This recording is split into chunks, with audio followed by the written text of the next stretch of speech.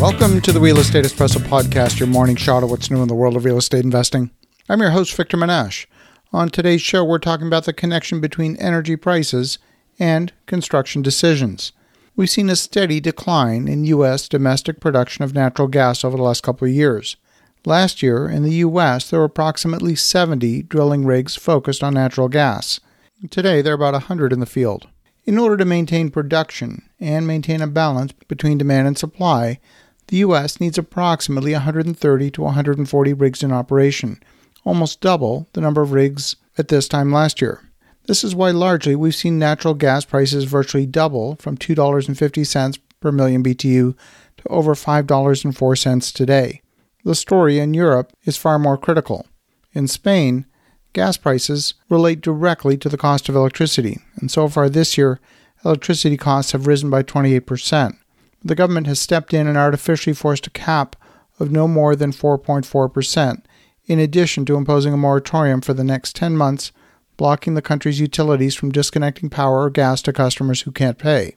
Prices of power in Germany and France have soared by around 40% in the past 2 weeks. Factories are being temporarily switched off, from aluminum smelters in Mexico to fertilizer plants in Britain. The markets are frantic.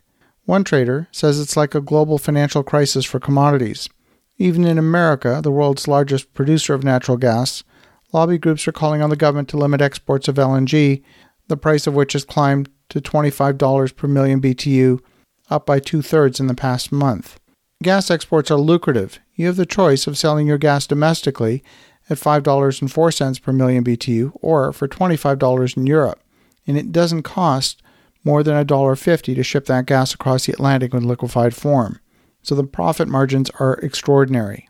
The U.S. gas market has responded to international demand. In the first half of the year, American exports have increased 42% and now make up about 1/10 of natural gas production. There's not that much spare capacity in the system for natural gas, and we're at a point in the calendar year when gas consumption should be near its lowest. Temperatures have fallen in Europe, and energy is not being expended, that is, very much for heating nor for cooling.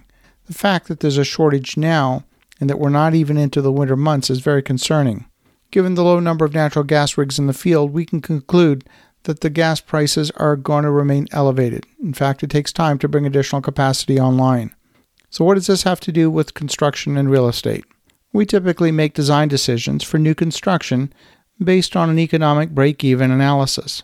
For example, we've been comparing the installation of gas-based heating systems with traditional electric air conditioning or to install a completely geothermal system with about an 80% energy savings compared with the conventional systems. The cost of a geothermal system traditionally has had about a 10-year break-even. That is to say, the higher capital investment would take 10 years to recover in lower energy costs. But today, if gas prices were to double, that time period reduces to 5 years. If more of the natural gas capacity from North America goes to service demand in Europe and Asia, then we can only expect prices to increase further. The financial incentives to export the energy rather than keep it for domestic use are high, and that means that domestic prices for gas are likely headed higher. Could we see $10 gas in the U.S. and Canada? I think we could. It's not out of the question at all. We just don't have the rigs in the field to balance demand and supply, so prices are going to continue to rise. And if that's the case, we could expect the time to break even for a geothermal system to fall below 10 years, maybe even 5 years. A 5-year break even for a heating and an air conditioning system is pretty compelling, especially when you consider that you're saving 80% of your energy cost. That's almost a no-brainer when you consider that the capital investment for new construction might be amortized over 20 or 25 years. Now, I'm a big fan of green technologies. That doesn't put me in the tree hugger category, but when the economics drive the decision, there's nothing to defer the adoption of the greener technology. We're also in an inflationary environment, and energy prices are going to continue to rise over the next decade. And again, that changes the math.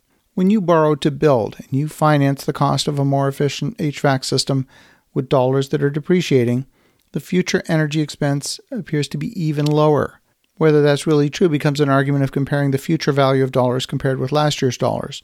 But if you consider that future dollars are worth less, and the investment in today's more efficient infrastructure paid for with depreciated dollars in the future, that is, it's been financed, it's an even more compelling investment.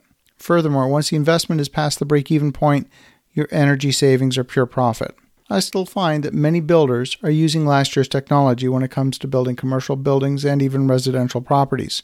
Not all green energy and energy recovery technologies are created equal. Some of them, in my opinion, are an exercise in diminishing returns. But when you do the math will tell you what to do. As you think about that, have an awesome rest of your day.